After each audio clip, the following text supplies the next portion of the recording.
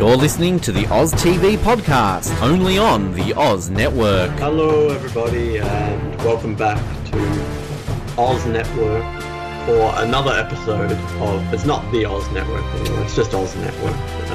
We're rebranding. It's a new era, phase 2. We are back for another episode of Lost, the podcast about things that have gone missing. Nearly through season 3, still going, nearly there. We're in the home stretch and we've got some good episodes coming. So this week we are talking about Ben, and I'm not talking about Ben Waterworth. This is the man behind the curtain. And my name is Noah, and help me. So you can go with rodents. And my name is Ben. Just to let you know, I'm actually behind a curtain this week. I thought I would team with the theme. And what's your problem? You're usually chatty Cathy in the morning. So this week, finally, after being introduced midway through season 2, we finally have our Ben-centric episode. They've been really building this up. We've had 2 Juliets this season, but they've been holding off Ben's. Obviously, they were going to do something big, and they finally did on The Man Behind the Curtain, which is the 69th episode of the show Ben. And it was aired on You said it. May 9th, 2007. It was written by Elizabeth Sarnoff and Drew Goddard and directed by Bobby Roth. Oh, Bobby! The Bobby Roth. There he is. This is The Man Behind the Curtain, which I remember this vividly the first time it aired. This is a big one. I feel like maybe it's not aged as well as it could have, just because of the later Dharma stuff we see, and it loses some significance, but overall, a very memorable episode. Yeah, I love this episode. I think it's great. And yeah, it's been a while since we've met Ben, and it kind of does feel very much long overdue to get this, but I think it's just such a great payoff. I think it's one of these ones where you've been waiting, and then finally it happens, and you're glad it's kind of come about. So, we get some amazing stuff with Ben and Locke, and kind of just the ending as well. I remember watching this live going, what the fuck just happened? Michael Emerson, surely, did he win anything for this? Just owns it. He owns... Did he win? He just should win everything for everything. He should have become president of the United States after this episode. They should have just watched this and gone, fuck, you're the president. Just so good. I think we just need to rename ourselves the Michael Emerson Network. I think, might get an interview with him eventually. But that means we have to do Arrow. Well, we could just do Ben all the time. It's kind of... We could do that Italian. We could, exactly. But no, the mini-series. I really like this episode, so I'm excited to talk about it. Yeah, Michael Emerson is amazing, as is Terry O'Quinn, but what kind of blows my mind looking back on this episode is that Michael Emerson is barely in it, in the flashback type. Of course, it's Ben, and it's all very Ben-centric, but if you really look back, he's barely in any of the flashbacks. Baby Ben. Baby Ben, who... He's actually pretty good himself. I think the young Ben's quite good, actually. Are you buying Baby Ben as Ben? I would. I'm actually just seeing here, Michael Emerson submitted this episode for consideration for Outstanding Supporting Actor in a Drama Series at the 59th Primetime Emmy Awards, an award he would go on to be nominated for, but he lost to Terry O'Quinn for his own submitted episode for The Man from Tallahassee. Oh. So you wonder if he got up on the stage and he's like, I win again, Michael. Better luck next time. They're always just having this little rivalry. It stretches out into real life. I love Terry O'Quinn as an actor. Michael Emerson deserved the win, I think. It's funny that you call him Baby Ben. His name's Baby. Because watching this episode back, this shows how much of a baby I am. But baby Ben is 1 month older than I am. Oh wow! So when I first watched this episode, I was baby Ben too. So that shows my age. But he looks like he's still acting. Probably got more roles than Michael Emerson. Well, he's in Law and Order: True Crime. Oh, coming soon to the Oz Network. SWAT. Actually, sad news to report, Noah. Just while you're renting out random TV shows, Murphy Brown got cancelled. What? No! Like, I was so Stop sad. I forgot to tell you that. Oh, I don't think we can go. No, on. I'm sorry to bring this episode down so quickly that Michael Emerson didn't win an Emmy for this and that Murphy Brown's been cancelled, but... God, what a downer of an episode. Murphy... Oh... Well, I'm sorry to break the news, but we're not going to launch all episodes of Murphy Brown Recap. No point anymore. We're just not going to do it. No. No. Oh, that's sad. Bring back Murphy Brown. Bring back Murphy Brown. The reboot of the reboot needs to come back. Yeah, they got to reboot Murphy Brown reboot. Murphy Brown got cancelled and Manifest got renewed. This world is all off balance. Can we please, on our random rewatch, that day that we, Colin and Rossi usually, just do a random episode of a TV show? Can we just randomly do a Manifest episode? We will do Manifest, then we'll do Murphy Brown, and then vote. Done. Well, Colin and Rossi will. They'll get back to us with the data. I did James Bond Jr. with Colin. That was a waste of time, but whatever. All right. Well, speaking of Baby Ben, I guess we should go through the flashback.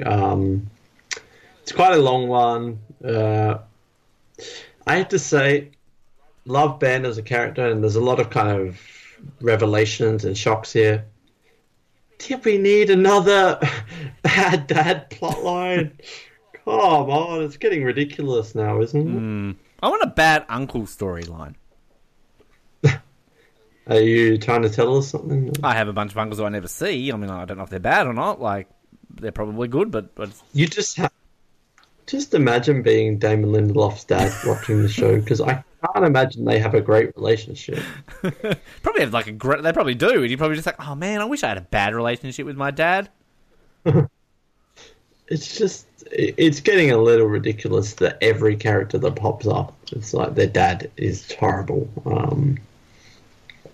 But anyway, so we start, and we have this woman who, I'm not sure if you read this, but Emily Linus is actually Michael Emerson's real-life wife. Oh, did not know that. That's quite a weird kind of awkward dynamic going on here. Does that make him a motherfucker? She's now playing the mom. But Thanks. He is. But don't ever call him Michael Emerson. No. Sorry, Michael. So she's there, and then she says, "Roger, it hurts." Which Roger, keep in mind. Look, man. I guess we're supposed to think that they're on the island, and this is going to be like a pregnant death woman thing plotline. And then they're running through, and they're stopped by Horrace and his wife, and she says to call him Benjamin. Dun, dun, dun. I hate that name. And she dies. Yeah. I hate all Bens. I know, it's such a stupid name. Anyone who's got that name's a dickhead. Who's the best Ben? Ben Affleck. That's true. Yeah, I mean, he's alright. Like, he was a good Batman. So I like Ben Affleck. So do I. I liked him in Armageddon. He used to be on my school books as a kid, so, yeah. He was. I didn't like in grade 6. I really loved Ben Affleck because I liked Armageddon. So like my sister used to get. Let's be honest, it wasn't my sister. It was me. Used to buy like smash hits and TV hits and all those like full page posters. So I covered one of my school books with a picture of Ben Affleck. I had Vegeta from Dragon Ball Z. Very similar. Often get confused. But the sad thing is, mine was when I was like 7. You probably had Ben Affleck when you were 16. I was 12. That's 4 from 16. Oh, you can count. So it's revealed this is Ben Linus. Ben Affleck would have been a good Jack, I think. I don't know why I'm laughing at that, but this is a good call. Yeah. Ben Affleck can play Matthew Fox in the Matthew Fox biopic. Oh, Hollywood's screaming for it. It only goes for 10 minutes.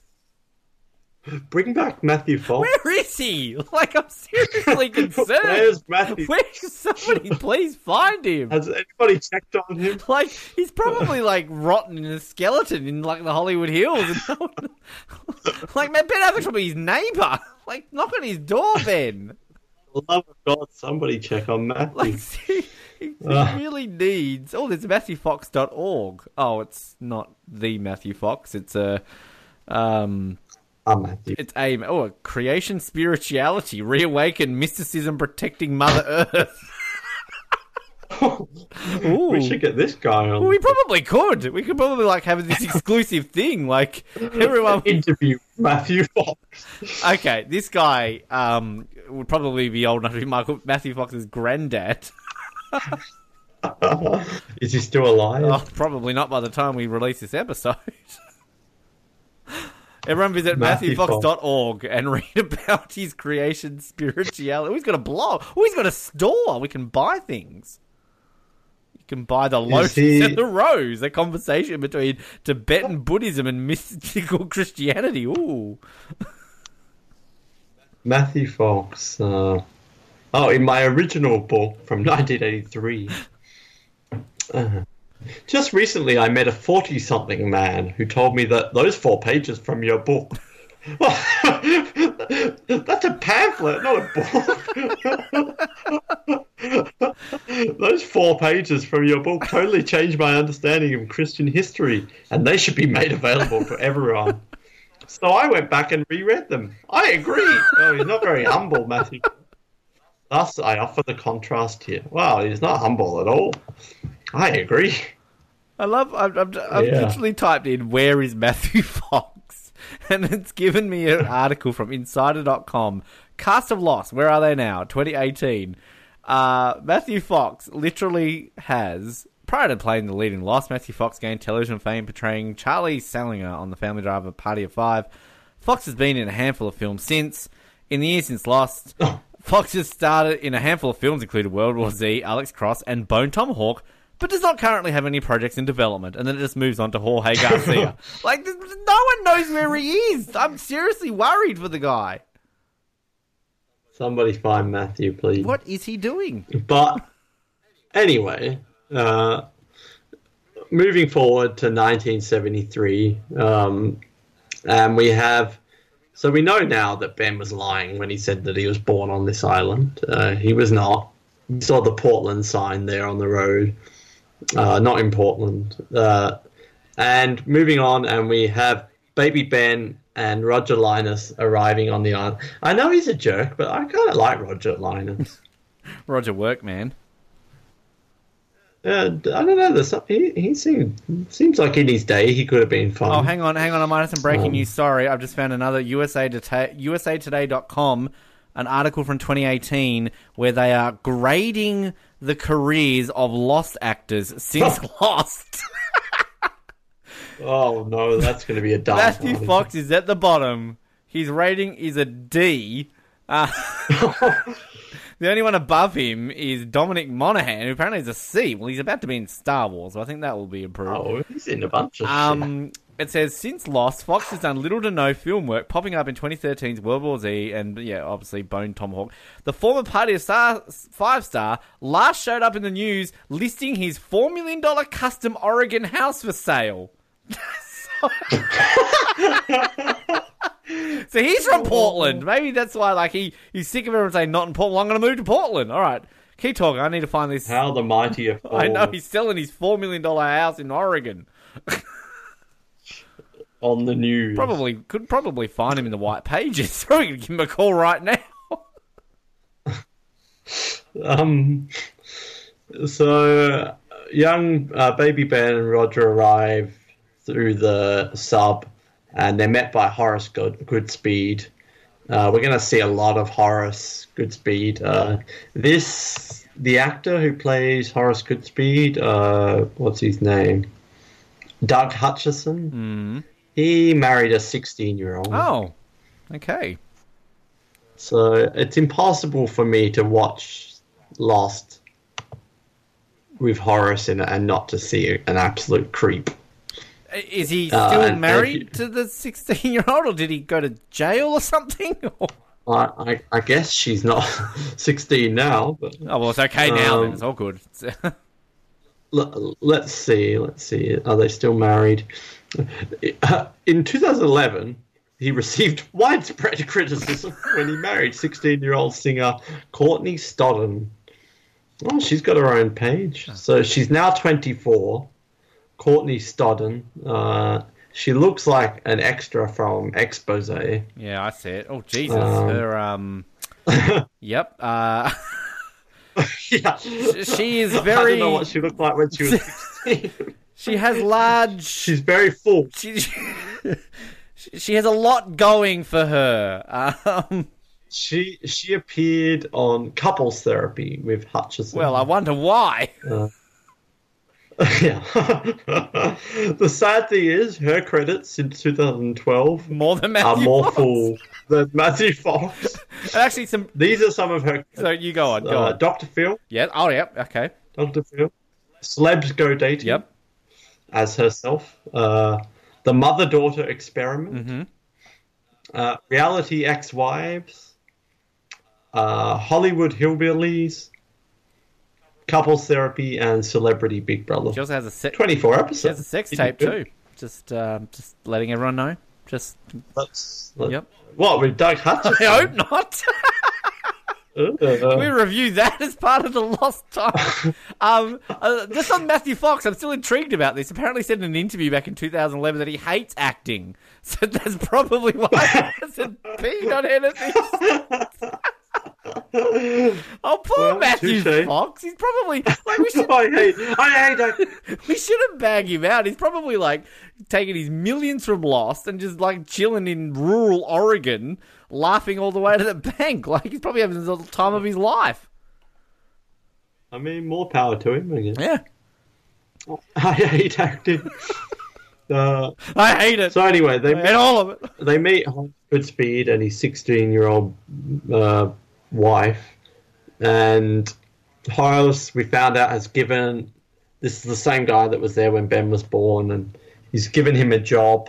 So they go to processing. This is all quite... Of course, we look back on it now as like whatever, but it's quite groundbreaking. This is the first time we've ever seen the Dharma Initiative. Obviously, later on, we get a lot of it, so we're not looking back on it as such a big thing, but we've never seen any of this before. So all of this kind of Dharma stuff is completely new to us. Which I think it's lost now, isn't it? Like, no pun intended, because at the time, as you're saying, like, yeah, never seen it before, this is great. Whereas, I guess, I mean, how many times have you watched this show through and kind of, you know, watched it through, it's just kind of like, oh yeah, the Dharma Initiative, whatever. But, yeah, like at the time, like, holy crap, this was, yeah.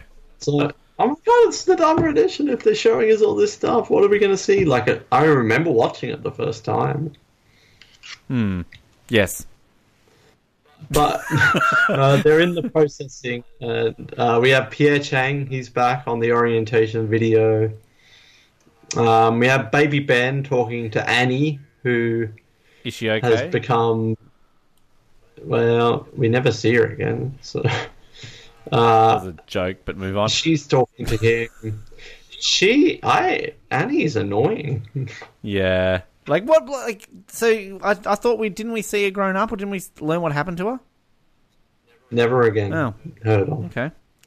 But I'm just calling it now. Why was there not a flashback where we learnt that Ben and Annie became a couple, Annie got pregnant and died? That's why Ben wants to fix this problem as much as possible. It seems like rocket science to me. Or not like rocket science. Well, I mean, she gave birth to 2 wooden dolls and maybe she died after that. I don't know. But wouldn't that be like a great connection to all of this pregnant woman thing? It would have answered what happened to Annie. It would have given Ben more of a person, and maybe that would have explained why he kidnapped Alex and kept her. Yep, no, I agree. Like it just seems to fall into place a little too well. It's just like it's random because Lost is a show I feel, and a lot of people who are the casual viewers would disagree with a quote like this, but Lost isn't a show that kind of has a character for random sake and just there's not a meaning to them, if you know what I mean. So, and obviously, given that we're going to get in a season or two, all these flashbacks where, well, not really flashbacks, it's kind of when people go back in time, spoiler alert, and they're kind of living in the Dharma Initiative. Like, it does seem very odd that you've got this girl who obviously means a bit to Ben, you got a fucking wooden doll out of it, and then there's nothing more to come from it. I feel like they probably were going to get back to this, but then things fell through. But probably too concerned about the guy who plays Horrace hanging around with us, so they just got rid of her. They couldn't have anyone under 16 on the set. Sorry, Horrace is around. Yeah, wait till I tell you how many episodes Zach and Emma were supposed to be in. But in all fairness, actually, now that I think about it, I wrote in my notes when Ben comes to the island, he's very touchy-feely with young Ben, so I think it makes sense. Yeah, and they brought this guy back after this episode. Yeah. But you're right, though. Annie does stand out as one of those few random characters in the show that you're just like, what? Like, most characters either at least intended to have an explanation, but they kind of got a bit dropped along the way, or they mean something. But Annie never mentioned once after this. The doll never seen again, nothing. But there is so much potential. I mean, I don't like the character, but it was a good opportunity to humanize Ben a little bit more and fit in with the whole Alex plotline. But maybe in the Lost reboot. But so where were we? So Annie, I had an idea for the Lost reboot the other day. The Lost 2. Well, like, think about it. Could the whole thing just center around like Aaron grown up, and then kind of just connecting around Aaron as a teenager or something? Like, you know, that's what does he do? Yeah, like how is he still? Like, I don't know. It just feels like a. That was my question to you. I don't know. What does he do? Finds Michael Fox. Yes. Michael Fox. He changed his name. Back to the Future. He changed his name. He gets so confused. You look like that guy from Lost. No, I'm Michael Fox. Oh, the guy from Back to the Future. Yes. If we bring back Aaron, though, do we get to bring back Ji-Yeon? I reckon. Son of Jin's daughter? But I think, I mean, just that seems like a logical step, like, because you kind of got a baby growing up and you got all the mysteries around sort of everything, and still keep it in the timeline, like up until the purgatory point, because that's obviously they're going to die at some. We don't know how they die to get to that point. Well, we do with some. Everyone die. We do with some, but like. I don't know. I just think that kind of works around it, and it's just not one of these outlandish things. Like, that would make sense. You could still work around that into a storyline and still keep it, you know, with the continuity of the timeline. I mean, Aaron was born in 2004, so let's say they made it next year. 16, yeah. They wouldn't even need to set it in the future. They could set it now. Yep. So. God, this show's getting old. There you go, Damon Lindelof and Carlton Cuse. You're welcome. I expect a writer credit in the pilot. You can give me like $1 million. I'll go live in Oregon with Matthew Fox. Damon Lindelof's about to do Watchmen. Very excited. True, I remember. Yep. I've not actually know anything about Watchmen. I just like Damon Lindelof. There's men and you watch them. It's pretty self-explanatory, really. Anyway, Aaron grown up, but. We have Annie, and she gives him an Apollo bar, and this is where we get the Roger work, man. This is what's great about Lost, though, is they didn't then do like a flash to the moment that Hurley saw the Roger work. Like, if you miss it, it doesn't change the plotline, but if you're a fan and you remember, it's just a fun little Easter egg to think, oh, in 50 years, Hurley's going to find this, and. Like, that's what I love about this show, the subtleties like that. Yeah. I'm just wanting somebody at that point to turn around and just be like, okay, Well, I can't remember what Hurley says. Like, what does he say? Like, redneck man? Shut up. That's it, thank you. Man. Why have I gone blank? One of the funniest lines in the whole show. I just want that woman to look up and go, shut up, redneck man. Yeah, no, I agree. I think it's great that they can kind of have these little bits and again, chronologically lost makes a lot of these moments like work quite well as well. So Roger is a Dharma janitor then, and later Ben's in science class. I like the teacher here. She's a good teacher. I want a badass teacher like that. Like, it's just like, all right, kids, everyone get up and get the gun. Sadly, that's probably what American teachers are going to be like in the next 5 years. They do have to show their kids videos on how to deal with a live shooter. That's a thing. Have they ever had to show what to do when the hostiles arrive? Yes, because featuring Matthew Fox. Hi, kids. I'm former television actor Matthew Fox. Matthew Fox. That's what he's doing now. You might remember me from such titles as Lost, Party of Five, and World War Z. And TMZ arrest tapes. We also learned during the science class that there was a volcano on the island a long time ago. Does that ever come back? Now, this is an interesting point because in the commentary for this episode, Damon and Carlton, they recorded it in 2007, the commentary, and they kind of being very coy and, well, just you wait for that moment with the volcano that's coming, and nothing happened ever. But then this is what I love about Lost. I think it was last year, or maybe it was 2017. News was still coming out about Lost, like long after the show. Like we were getting new revelations. The final battle between Jack and Locke, or Jack and the Man in Black, you know, on the cliffside, when the stabbing and Kate's there, that was supposed to be on the volcano. Oh, wow. With the volcano erupting because of everything, you know, the island's getting destroyed. Yeah. They were supposed to have their final battle on top of the volcano like while everything's just going to shit. Mustafa, sort of, you know. I guess it was like a Revenge of the Sith type thing, but they were supposed to have an epic battle. But do you want to know why they didn't do that? They spent money. I was about to say they spent all their money on Matthew Fox's legal fees. I don't know if it would have ended up being cheesy. I'm sure they could have got away with making it epic if they had the budget. But originally that was the plan, was that the volcano would show up for the final battle of the show. But yeah, they didn't have the budget for it. But I do love that 5-6 years after the show ends, we still find out new information about this show. And I'm sure there's the other stuff we'll find out in the future too. I think that would have been an amazing idea. I'm sorry, I'm finding out new information about Doug Hutchinson right now. Do I want to know? I'm just reading about his torrid life with young Courtney Stodden. This could be one of the funniest lines I've ever read. They're now divorced now. They filed for divorce last year. But on April 8, 2018, Hutchinson announced via the Eric and Dear the Goat YouTube channel that he returned to Detroit, it gets better, to find Eric Brown, who travels the country with a therapy goat to spread peace, and that he fully supports Brown's initiative, the Rock Club Foundation. Therapy goat? I want a therapy goat.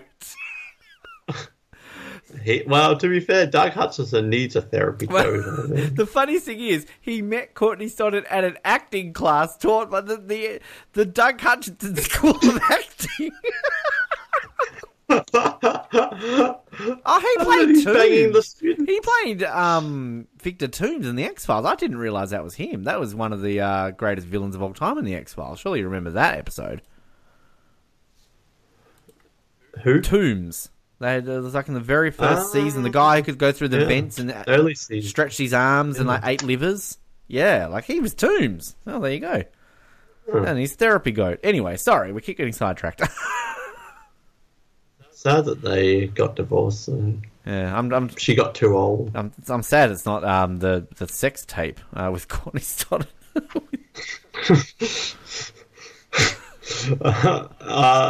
So anyway, all these alarms go off during class, and we learn that the hostiles have invaded the camp, and we hear this shooting. So there's some sort of like war going on with the Dharma people and the others. So we know the others have been around for a long time, predating Dharma now. And later we have Horrace and Roger talking, and Horrace is talking about, oh yeah, we've been having some skirmishes with the natives. See, I always thought a Dharma spin-off would have been good. I know they go back in time, but there's 50 years of Dharma history. There could have been all sorts of good, that's another reboot. Seasons and things going There's on. another reboot potential. Yeah, I feel like we've missed the mark on it. But a Dharma prequel, give us that. That would have been good, I think. Yeah. We don't need Doug Hutchison. He might need it, We though. can retcon him out. Might need his goat. Later, we have Ben opening a gift from Annie. She's made some toy dolls of them, so they'll never be apart. Well. Yeah, we never see her again. So it's his birthday. Happy birthday, Ben. He comes home and he starts cleaning up after Roger, who's drunk and passed out. And then Dick Dad tells him happy birthday, and then... Yeah, it was your fault for killing your mum. Prick. Gosh. Who says that? Like, come on. We've had some deadbeat dads, but that's one of the worst things we've heard out of one of the parents. That's something Doug Hutchinson would say. Yeah. Who plays the dad? I like that. Yeah, like you said, you kind of like him. Like he's for a dick. He's kind of a likable dick. Yeah. The actor is, who is it? John Greer is. Ah, the esteemed. I'm sure he was in CSI. And John Greer's. Oh, he co-starred in Taken. Oh, with Maggie Grace. Taken. He was in Napoleon Dynamite. Was he Napoleon Dynamite? What happened to Napoleon Dynamite? I like John Greer's, but he's not really been in anything of note. Oh, are there theories for Roger Linus?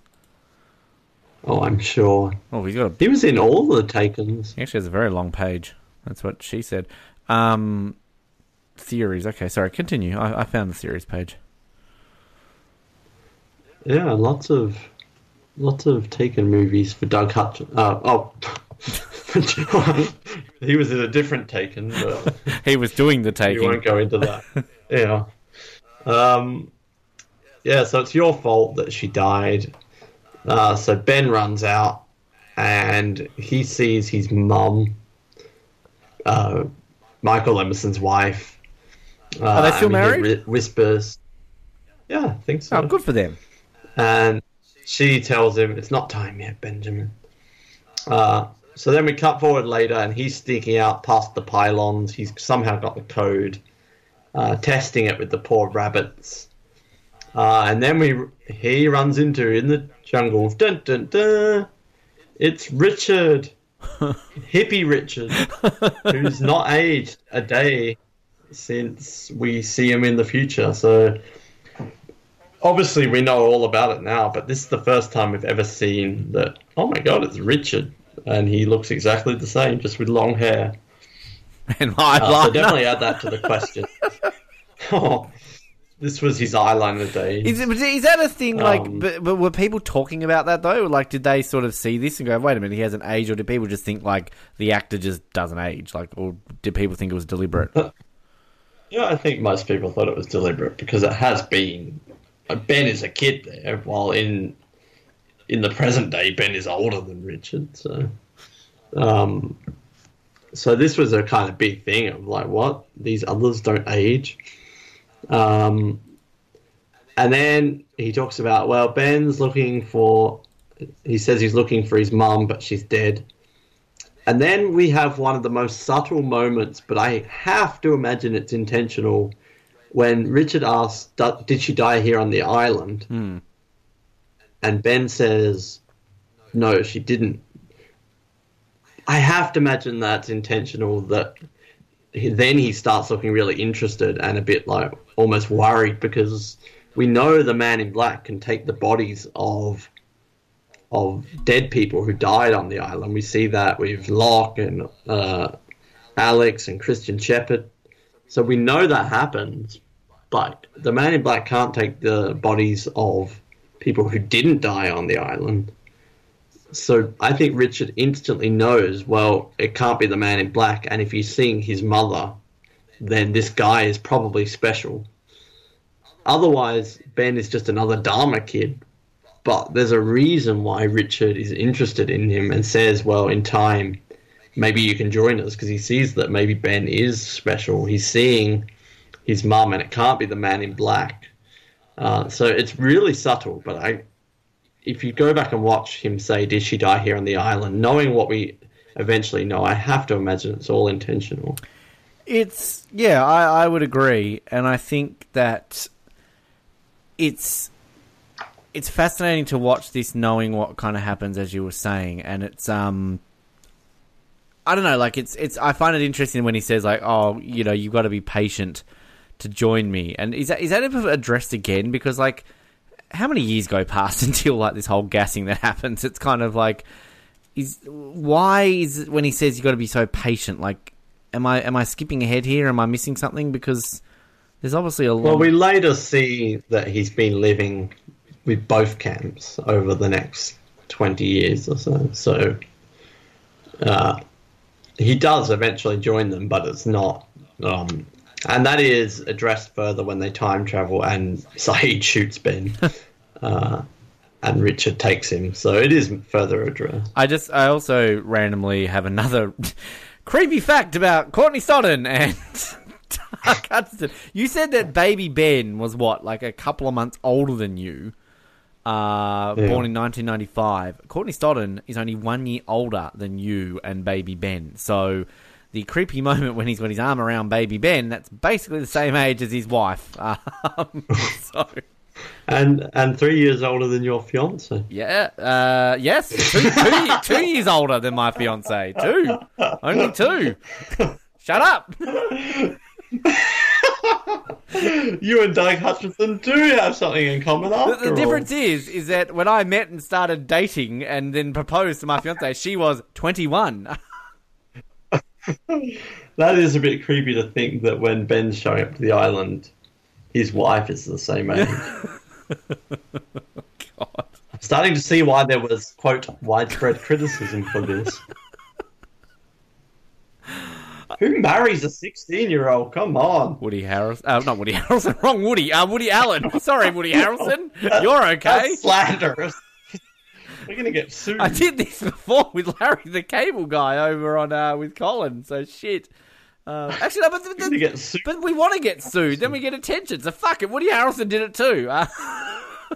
We spent a good 12 months last year calling Tom Cruise gay so he would sue us, and it hasn't happened yet. So come on, tick, tick. My name's Noah, and this has been my final episode on Girls Network. I don't want to get sued. Well, I do, because then we'll be the poor little Battler podcast being sued by Tom Cruise. We will get international attention, just like Courtney Stodden. Maybe I get to do a sex tape then. That'll be fun. With Courtney Stodden? I wouldn't say no. You and Courtney Stodden should start a podcast. Ben and Courtney, the podcast.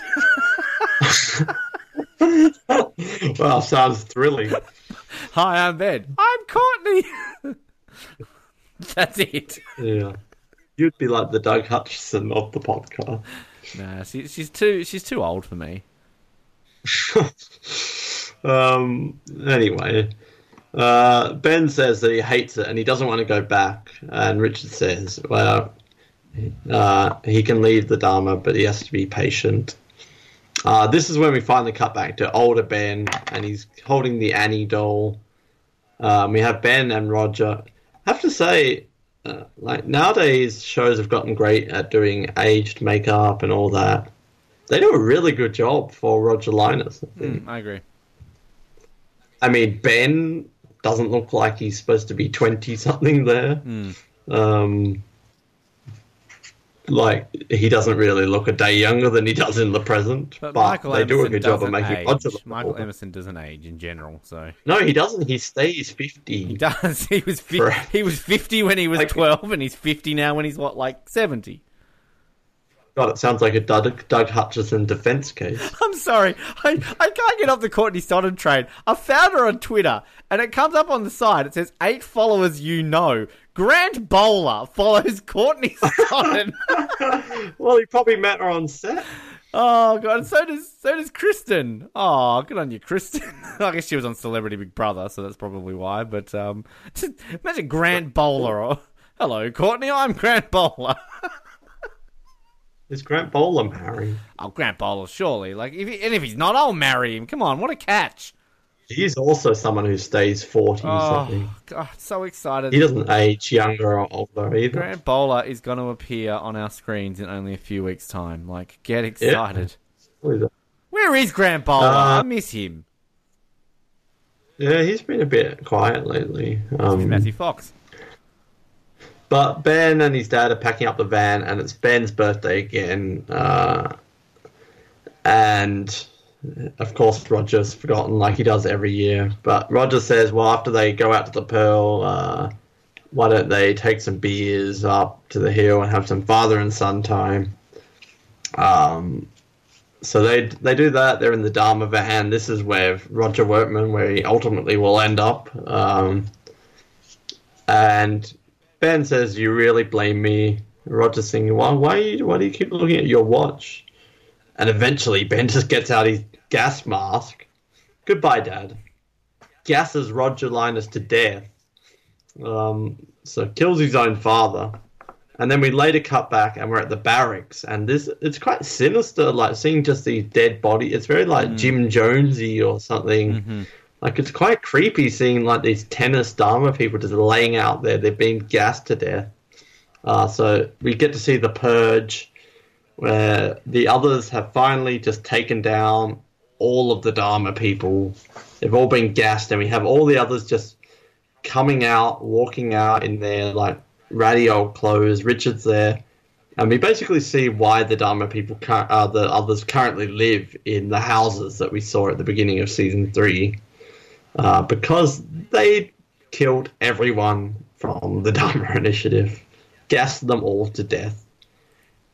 It's really creepy, I think, that scene where they're walking out. I think it's also equally creepy because obviously we're jumping ahead in terms of how we're analysing the episode, but then kind of when they cut to the shallow grave and you just see all the dead bodies, like this is why I really like this episode, because it does take a really sort of sinister, dark turn all of a sudden, and it's done in such a way where you're sympathising with this character. Like, and this is what's the beauty of Ben is, and why he's one of the greatest TV villains of all time, because there's just that level of sympathy you feel for this guy, even though, like, he's gonna be a real sadistic prick. And okay, he's not the one who's killed everyone here at the camp, but he's kind of sort of involved. I mean, he's just killed his dad, and even the way that kind of Richard is just like, do you want us to go get his body? And he's just like, no, leave him. And it's just, so good. It's such, yeah. Everything you said, I agree with. It's beautifully done.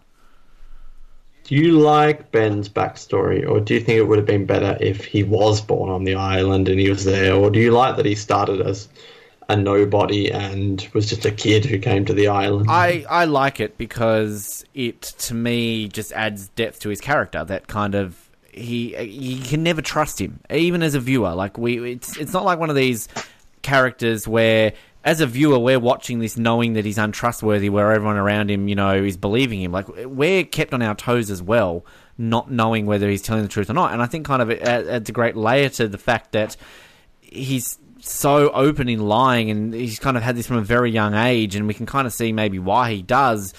But it just, I like it this way. I could definitely see it working if he was born on the island, but I think there's a part of this that works better.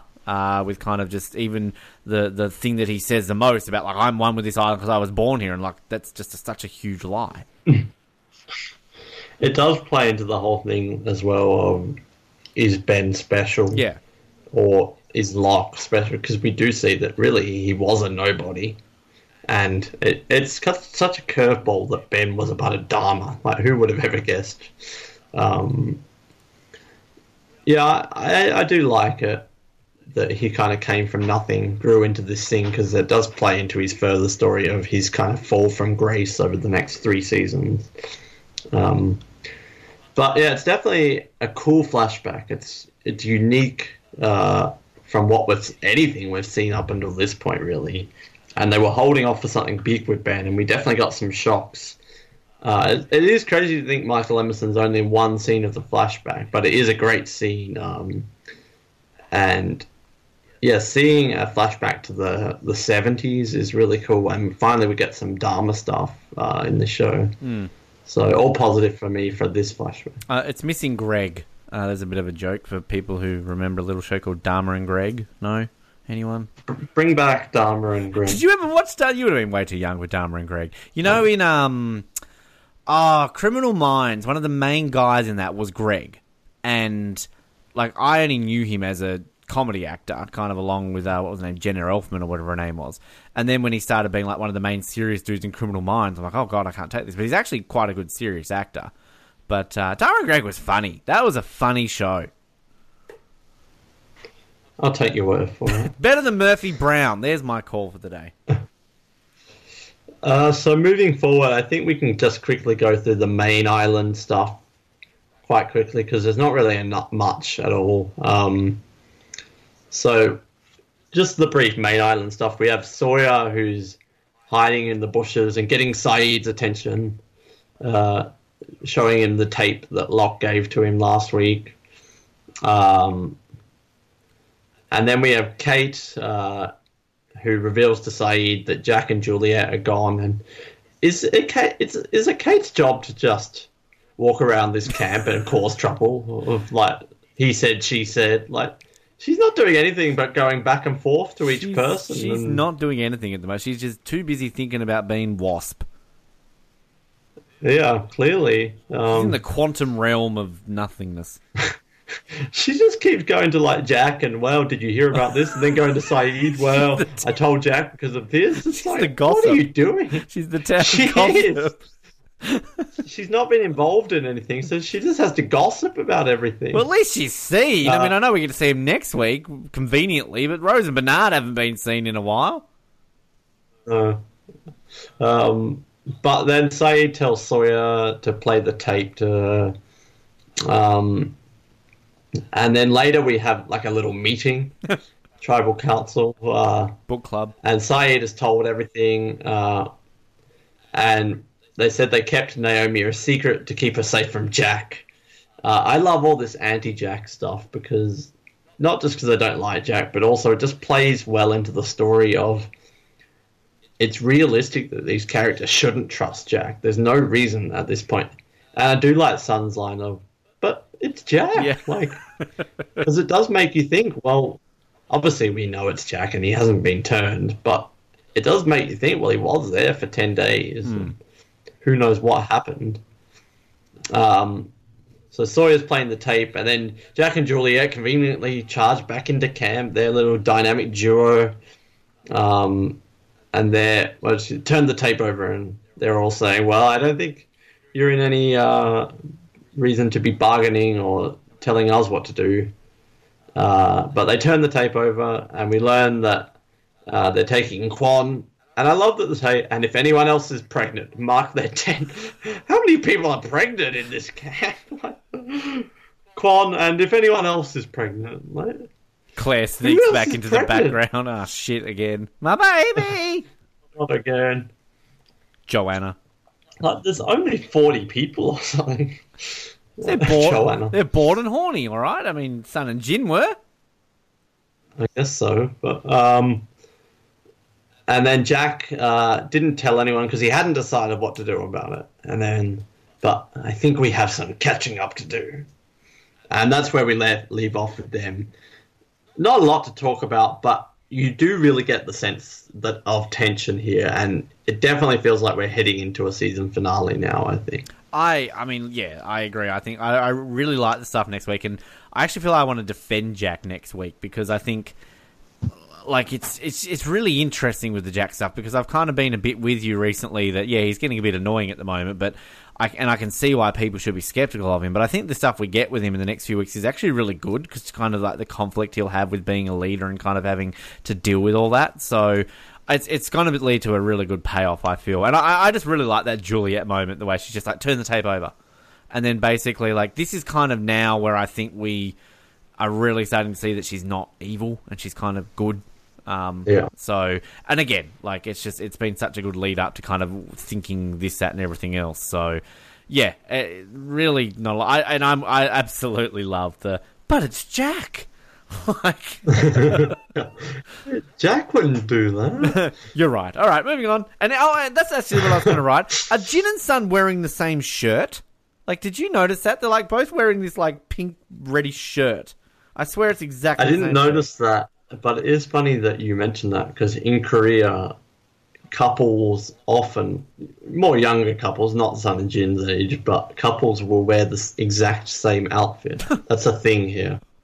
So I didn't notice it, but it is funny that you say that. I'm sure that was not intentional, but just a fun fact. Mate, what is it?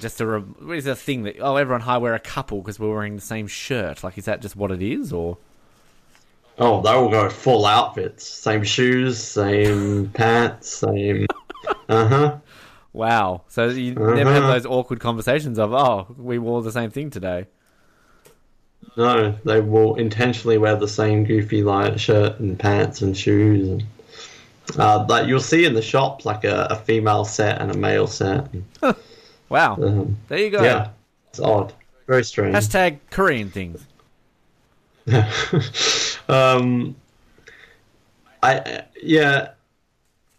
I think this is the turning point for Julia. I think with these episodes, I'm just making the most of some of the last good Sayid stuff we're ever going to have in the show. So I'm relishing Sayid over the past few weeks, because it's going to disappear very soon. I like him next week when he gets all sassy Sayid to Jack.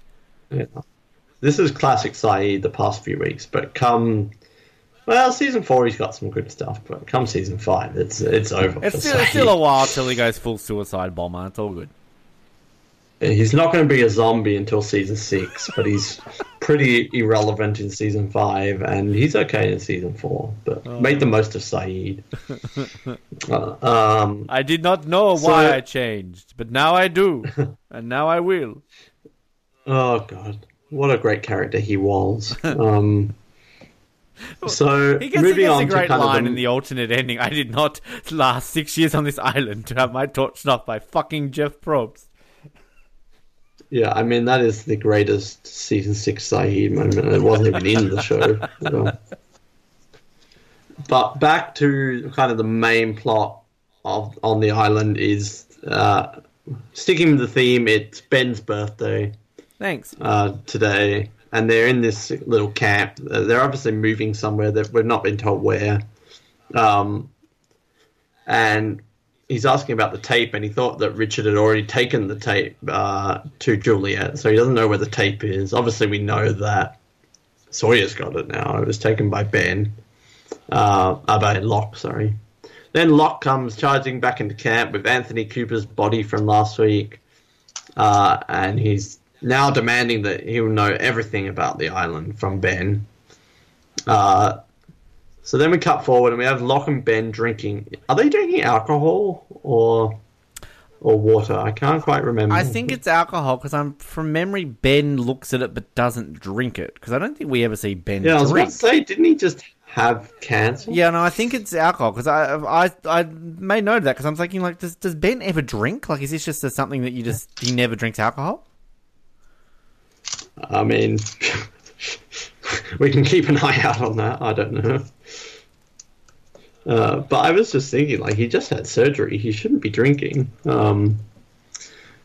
And he says to Locke that telling everything about the island is not so simple. And this is where he reveals that he's not the leader. And he says that the leader is someone called Jacob, and that we all answer to someone.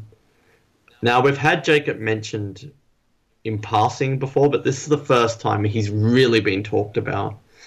And as much as Ben is a pathological liar, in many ways he is telling the truth here. Ben is not the leader. They do answer to Jacob.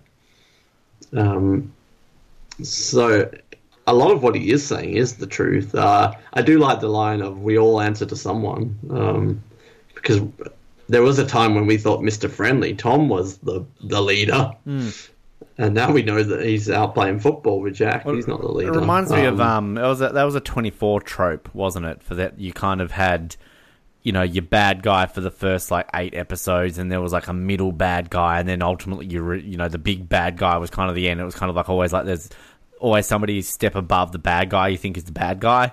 Always someone more. Yeah. Yeah. It's like the fish. That's Star Wars Episode 1. There's always a bigger fish. But this is the first time we've really been introduced to the concept of Jacob being the leader or someone that no one has actually seen. And then Ben says he can't take Locke, so Locke says, well, I'll ask Richard. And Richard doesn't know where Jacob is. He doesn't talk to him. Which, again, pathological liar, because we know full well that Richard is Jacob's right-hand man advisor and may well be the only person on this entire island that actually seen Jacob before. So again, this is where Ben's complete lying comes in, because we later learn that Ben has never met Jacob, and we will see when Jacob and Ben finally meet for the first time. It's quite an epic moment in this show.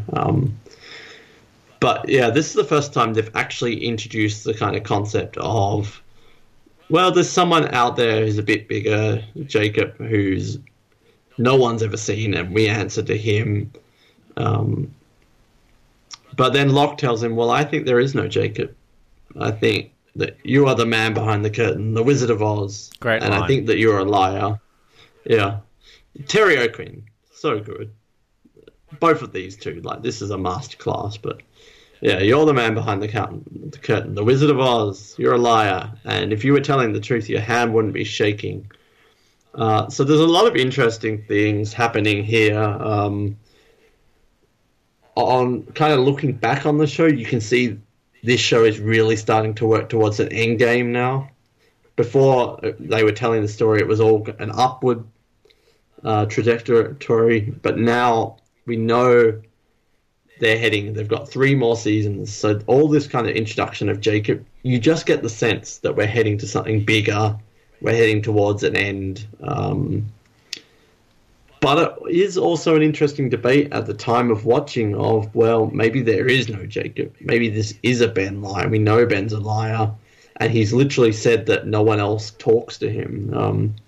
I don't know if you can remember watching it for the first time, or if you remember any of the kind of Jacob stuff that was happening around this time at all. Not really. Yeah, no, I don't. But yeah, I think you make a good point that they've got this end game now, so it is working towards something, and it's another one of those things where Lost gets a lot of criticism for never having answers and kind of, going all over the place. And again, it warrants people to really pay attention to moments like this that we're at the end of season 3, and this is going to become such a big thing moving forward for the rest of this show. The biggest thing, you might even argue, about kind of what this is all about. So for people to say that it doesn't go anywhere and it's stupid and it has no answers, just little things like this that really kind of are setting the groundwork, which, a lot of shows don't do this. And I think it's kind of important to note that of where we're at right now and what it means for the future. Yeah, well, this is season 3, episode 1920. This is pretty much, he's discussing pretty much season 6 and the main plot lines around season 6. So really of course they didn't mention Jacob in season 1, but they've introduced him about halfway through the entire series and planting these seeds. So you can tell they're around this point, they're starting to think about an ending at least. But I do love all the stuff. Well, I think you are the man behind the curtain. There is no Jacob. Because even in this bit, this is where Ben says he was born on the island and most people were brought here by him. But after that, we have Mikhail, the man who never dies, charging back into camp. I love this moment. I love the line, I thought you were dead. Well, the pylons will set to low frequency or whatever he says. And he tells Ben about Naomi. We love Mikhail, he's great. And then Locke, quite epic of him to come out and say, well, no, Ben's actually taking me to see Jacob. Which Locke's got a lot of balls in this episode, I think. And then Mikhail's coming to get him, and Locke just boot stomps Mikhail. I love it. Yeah, like, this is the man who tried to kill me, and then Locke just annihilates him. Oh, it's so fun. I don't know why I love it so much. He just smashes the shit out of him. And then, like, it was like Ben's like looking like, come on, somebody should do something. And Richard's just like, nah. And then the way Locke is just like, so, when are we leaving? Yeah, he's just, he couldn't kill his father, but he's boot stomping all sorts of people here. Badass Locke. So then we cut forward a bit. Locke and Ben are ready to leave, and then we have bonjour. Alex has popped up. Now, I've been rewatching lately Malcolm in the Middle. It's very funny seeing Alex as like a 12-year-old on that show. Keep her away from as Malcolm's classmate. Yeah. I miss that show. It's been such a pleasure rewatching it. I would rewatch Malcolm in the Middle. I used to love that show as a kid. It holds up. It's great. Is it weird seeing Bryan Cranston in a comedic role again? Because that was weird at first seeing him in a serious role, but now I can imagine it'd be the opposite. It is, yeah, it is weird for a bit, but then it wears off a bit. That was like the alternate ending that they had, the comedy one of Breaking Bad, when he wakes up next to Lois. And he's like, I had the dream that I was a drug dealer. She's great. She should be in I love her. She should have her. She's make a female Breaking Bad. What happened to her? Wasn't it Jane Cranston? Bring back Malcolm in the Middle. Well, what's his name? Frankie Muniz. Like, didn't he get like all fucked up because he was in a car accident? Like, because he became like a car racer, and he basically lost memory. Yeah, it's like he can't remember Malcolm in the Middle. Poor Frankie Muniz. Well, that seems like the perfect jumping off point for a reboot. Yeah. Malcolm loses his memory. What happened to Reese? Like, he's not in nothing. Yeah, what does he do now? And I used to always think when How I Met Your Mother started, and I wasn't aware too much of who Neil Patrick Harris was. I always thought, yeah, because my dad used to always say like, "Oh, I loved him when he was in Malcolm in the Middle." I'm like, "Oh, it's actually not the same person," but they looked very similar. That's when you said, "Dad, that's not Dewey." Yeah. I liked the wheelchair kid. Though he was like, I don't want to go there. He should be a good podcast host. It definitely holds up, though. I recommend it. I'll put it on the list.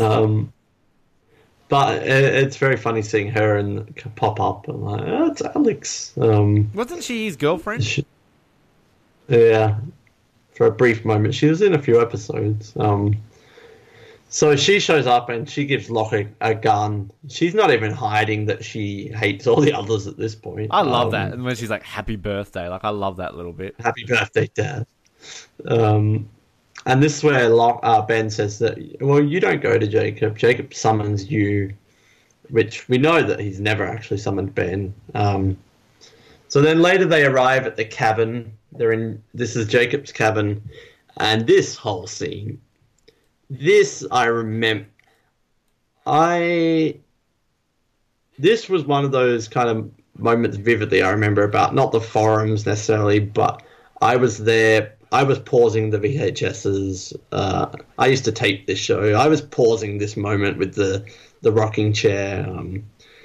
I remember the quality was so bad that I could never see it. It's quite clear now, watching it, but I could never actually see anything out of it.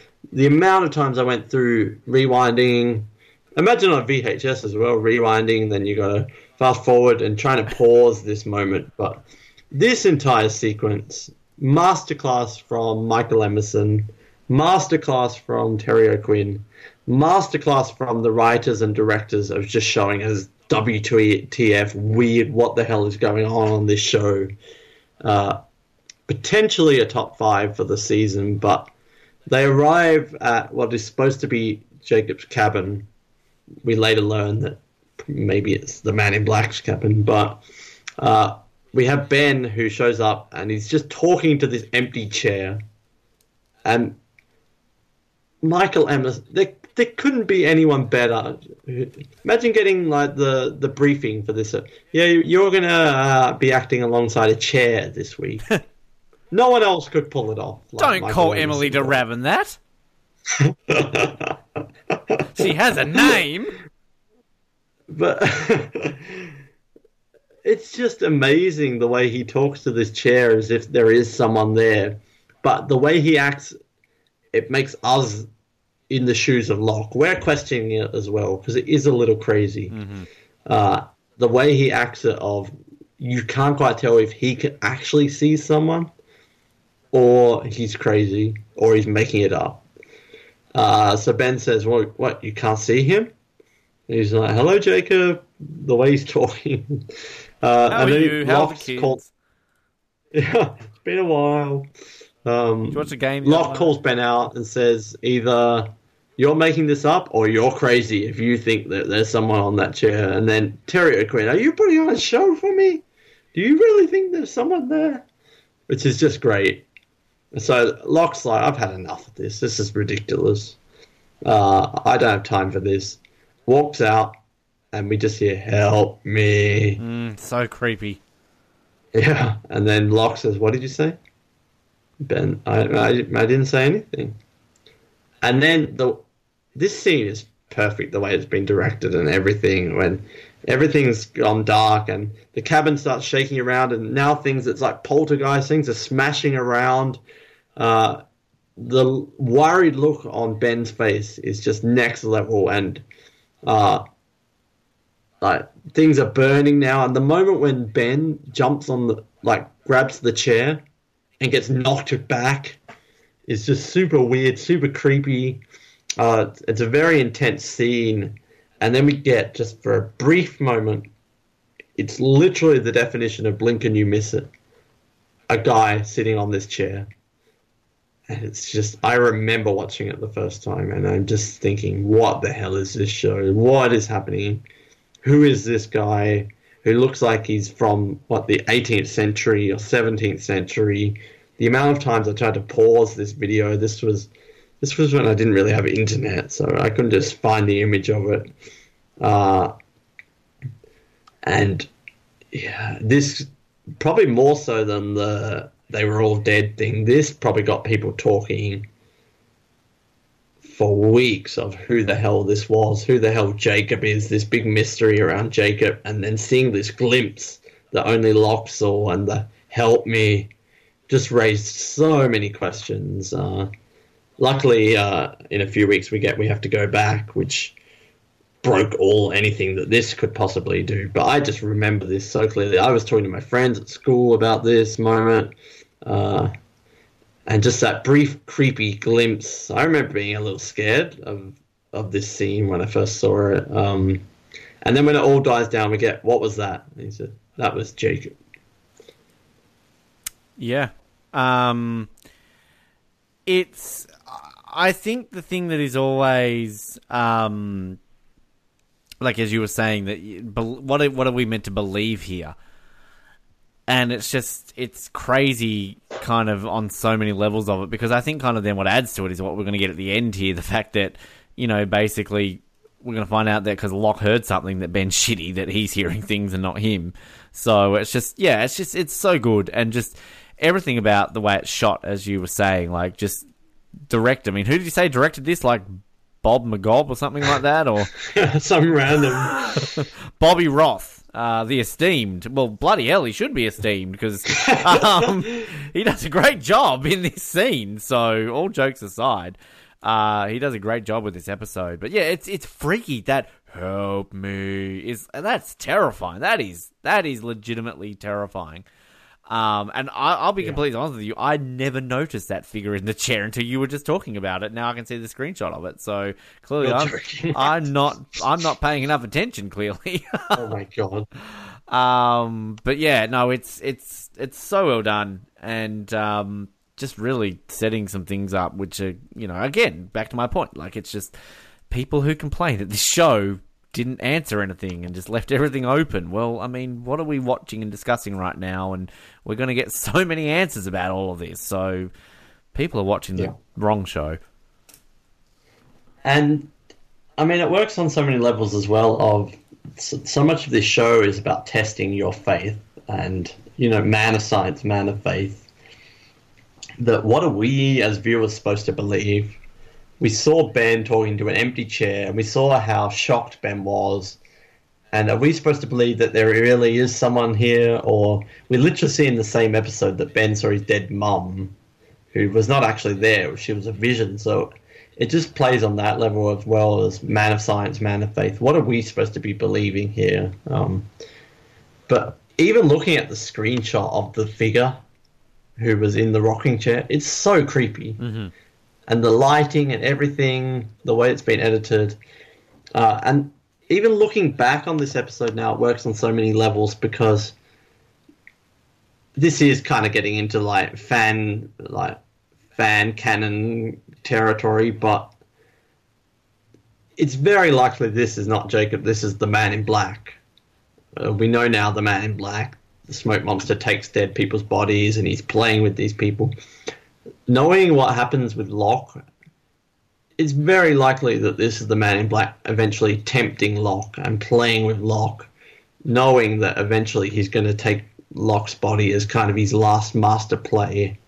That it definitely works in reading this scene as, well, this is the Man in Black and he's trying to not call Locke to the dark side, but he's trying to get into Locke and make Locke feel more special and really build Locke up, knowing that he'll eventually take his body and use Locke as his kind of big chess play.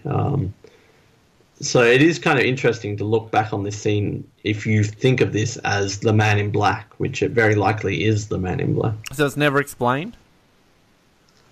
Well, it's never explained, but it's very unlikely that this is Jacob. And we later see in season 5 finale the cabin, or season 6, and they say, Jacob has not occupied this cabin for many years. A sinister figure has taken over. It can only be the Man in Black. So it's not overtly explained remember that time I was in the rocking chair? But again, this is where Lost, sometimes their answers weren't these big answers. They were subtle things of, a sinister figure has started to occupy this cabin. So it's not answered directly, but we basically know it has to be the Man in Black here. It's funny mentioning before about, don't call Claire a chair. She's in this cabin at some point in the future, isn't she? So yeah, she does. She's in the chair. She becomes the chair. That is quite funny to think about, actually. My chair! Such a great scene, though. I will maybe put it in my vote for the top 5. I had another... Again, we got number 1 and 2 for this season, but there's just so much going for 3, 4, and 5. I don't know what's it going to be. I had another scene in this episode as a potential top 5, but we're about to get to that. So Ben wants to know what Jacob said to him, and Locke calls Ben a fraud. And then he notices, we're going back a different way. And then Ben does admit to Ben, I've lied about something. So I wasn't born on this island. I'll show you where I came from. And this is where he takes him to the pit that you mentioned earlier, full of Dharma bodies. And he basically explains that one side eventually had to be purged. So we took all the Dharma people out. And then this show and their endings of season 3 does a great job of ending their episodes. Basically, Ben shoots Locke into the pit full of Dharma bodies, which is so sinister and so shocking. And then what did he say? What did Jacob say? And I Locke, help me. You've got to tell me, John. He said, help me. Well, I certainly hope he helps you, John. Locke's lying there bloody in the pit of bodies. End episode. Bloody Locke. Such a great ending. Well, I marked this down as potential top 5, but it's, to me, it comes out of nowhere. It just bang, holy shit, what the fuck just happened? And just layers to Ben, layers to Locke, and he's making a few layers on these bodies. Just amazing. And just, again, the acting of both of these guys is just beyond just they should just rename the Emmys after these two. Just like Best Actress, Michael Emerson. Best Emmys. I see what you did there. The Golgoquin Globes. No, yours was better. It's such a... I mean, I think most people probably thought Locke wasn't going to die, but it really shows Ben of... Shit, Locke has killed his dad. He's coming in. He's taking over my role. I don't want this to happen. He saw Jacob. This guy's more special than me. What am I going to do? I'm going to kill him. Mm-hmm. Let's get rid of him. Let's just kill him. Like, it's such a Ben thing to do. I think most people did probably think, well, Locke's not actually dead, but it still makes for a great ending of the episode. Well, we get a lot of that in this show, don't we? Oh, Locke's not really dead. So let's go into some trivia for this episode. The episode shows that Ben's mother dies when he's born. That may explain the obsession with trying to prevent pregnant women dying on the island. Well, that's more theories than trivia, but again, they should have done the Annie thing. When the barracks video is shown, Pierre Chang doesn't move his arm, suggesting as a prosthetic arm, but the video is shot before the incident that left him without a left arm. However, Chang is not seen long in the audit. Oh god, this is dumb. One of the skeletons in the grave can be seen to have a bullet hole in the head. God, so they didn't just gas them, they were shooting them as well. Somebody really paid attention to that. Yeah, so Richard Alpert is shown in 3 different time frames. The first is when he meets Ben, then when Ben is a young man, after the purge, and finally in the present. So he's not aged in any of those things. Both Ben and Locke have mothers named Emily. Interesting, I guess. I saw that before. Ben killed his father on his own birthday, therefore both of his parents died on his birthday.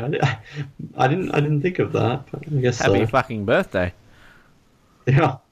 Both Locke and Ben had their fathers killed to join the others/hostiles. Oh, that's an interesting parallel.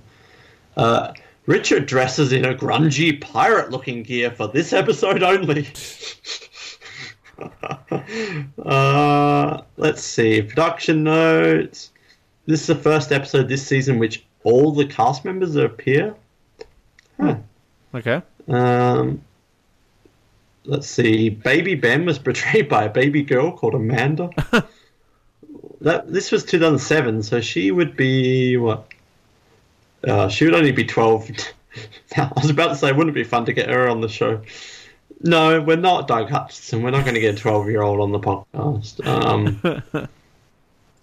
The figure on the chair was portrayed by Rob Kiker, the prop master for Lost. Looked familiar.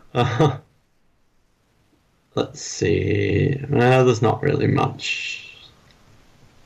Yeah, well, yeah, not a good episode for trivia or production notes. Sorry about that. So, Man Behind the Curtain questions.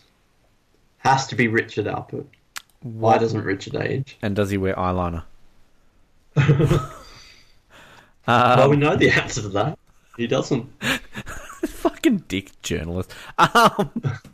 What is the deal with Richard not aging? I think we've already got one about Jacob, right? So yeah, even though there are lots of questions, we've kind of got an umbrella Jacob question. Yeah, I'm pretty sure we had a who is Jacob question, didn't we? We'd have to. Jacob. Who is Jacob? Came on the same episode as Why Isn't Nathan Fillion in movies? I guess something about the cabin. What is the cabin? Yeah, what is the cabin, or who is in the cabin? We could have, could Ben really see Jacob? Or was Ben really talking to Jacob? Well, I guess that's kind of answered in this episode, though, isn't it? What is Jack's plan? Ooh. Yeah, I think they're the ones. Did we... I don't think we had any questions about Ben's backstory, did we? But I guess there were lots of answers in this episode, just not ones that we've asked. Yeah, I mean, I'm scrolling through here. Why is it the four people the others need? Did we ever answer that one back in season 2, episode 22?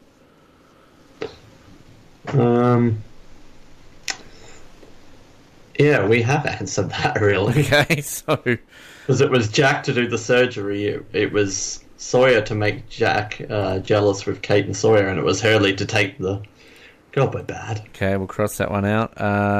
Why was Libby in the mental hospital? That's never answered, is it? Where did the food pallet come from? Who is the father of Son's baby? We answered that one like 2 weeks ago. Oh, God. We're not trying very hard. We don't go through these, do we? Well, it proves this show does answer questions. We do, yeah. I'm just double checking here. Lots of nuns. What is the Hurley bird? How did the Black Rock get into the jungle? What is the deal with the numbers? Why was Hurley in the hospital? Why is Walt special? What happened to Nadia? What is the sickness? Who are the others? Have we answered that? We'll hold off on that for a little bit. What are the whispers? What is the cable in the water? Well, we can answer that one next week. Remember that. Who are Adam and Eve? Anyway, yeah, okay. I'm going way back here. Okay, so lots of questions and lots of answers this episode, just not ones that we posed. But so finally, what are we going to do with this one? Bin, rent, buy. It is a very strong buy. I've got lots of money to spend on this one this week. And I've put it quite high. I put it at number 12 on my list. Oh. I put it just below the man... Oh, no, sorry. That is the episode. I put it just below Tabula Rasa and just above Man of Science, Man of Faith. Wow, hi. Mm-hmm. Yeah, I'm going to buy. The flashback is great. Reveals a lot about the island and Ben. The scene in the cabin and Michael Emerson is great. And the stuff with the island survivors is great. There's just so much packed into this episode, all the Jacob stuff. So definitely a buy from me as well. And I feel also, subtle star of the episode, the bunny. We didn't mention anything about the bunny, so the bunny's back. Yeah, so this season there were lots of bins and low rents and whatnot, but there's some buys happening now. Bought the brig and bought this one. We saved our money. Yeah. Definitely wasn't buying early on, but nowadays we're going out with a bang. Speaking of going out with a bang, penultimate episode before the 2-part finale. We really made it through. It's been a long time coming for season 3, and this one, it's basically part 1 of a 3-part finale. It's basically the finale, but not quite there. It's the setup for the finale. It's greatest hits. Charlie's greatest hits next week. Yes, it is greatest hits. It's a decent Charlie episode as well. Like I really like the flashbacks. I think it's kind of a clever way that they do them. And yeah, there's just, I think if you go into this having seen it before, like you can't help but get a bit emotional around a lot of the Charlie stuff. Like it just, the hug, just, Yeah, it's an emotional episode. But I mean, if you've never seen this before, it's still a fun ride. But yeah, it's great, and there's no bad episodes for the remainder of this season. Let's be honest. Yeah, well, there's 3 episodes left, but they're all good. One possibly might be the greatest of all time. Yeah, potentially. So that's it. The Man Behind the Curtain. Great episode. Finally, we got a Ben episode. Really, if you think about it, there's only, 3 more Ben episodes left? It's never about me. Yeah. So as great as he is, the character, not you, there's not really a ton of Ben episodes in this show, but most of them are good. Yeah, so great episode. Next week is Greatest Hits. So make sure that you subscribe and do all that stuff that we always say that you should do. And some of you do, some of you don't. But it's up to you. It's a free world. But we always appreciate comments. Yeah. normally you don't do whatever we ask you to do, but I don't blame you. I wouldn't either. So stay tuned. Next week will be Greatest Hits. Excited to get into that one. In the meantime, start writing Lost 2 starring Aaron. So my name is Noah, and I think you are the man behind the curtain, the Wizard of Oz. And my name is Ben, and Roger, it hurts! Thank you for listening to the Oz Network. Don't forget to subscribe to get new episodes delivered to your speakers every week. For more information, hit us up at theoznetwork.net.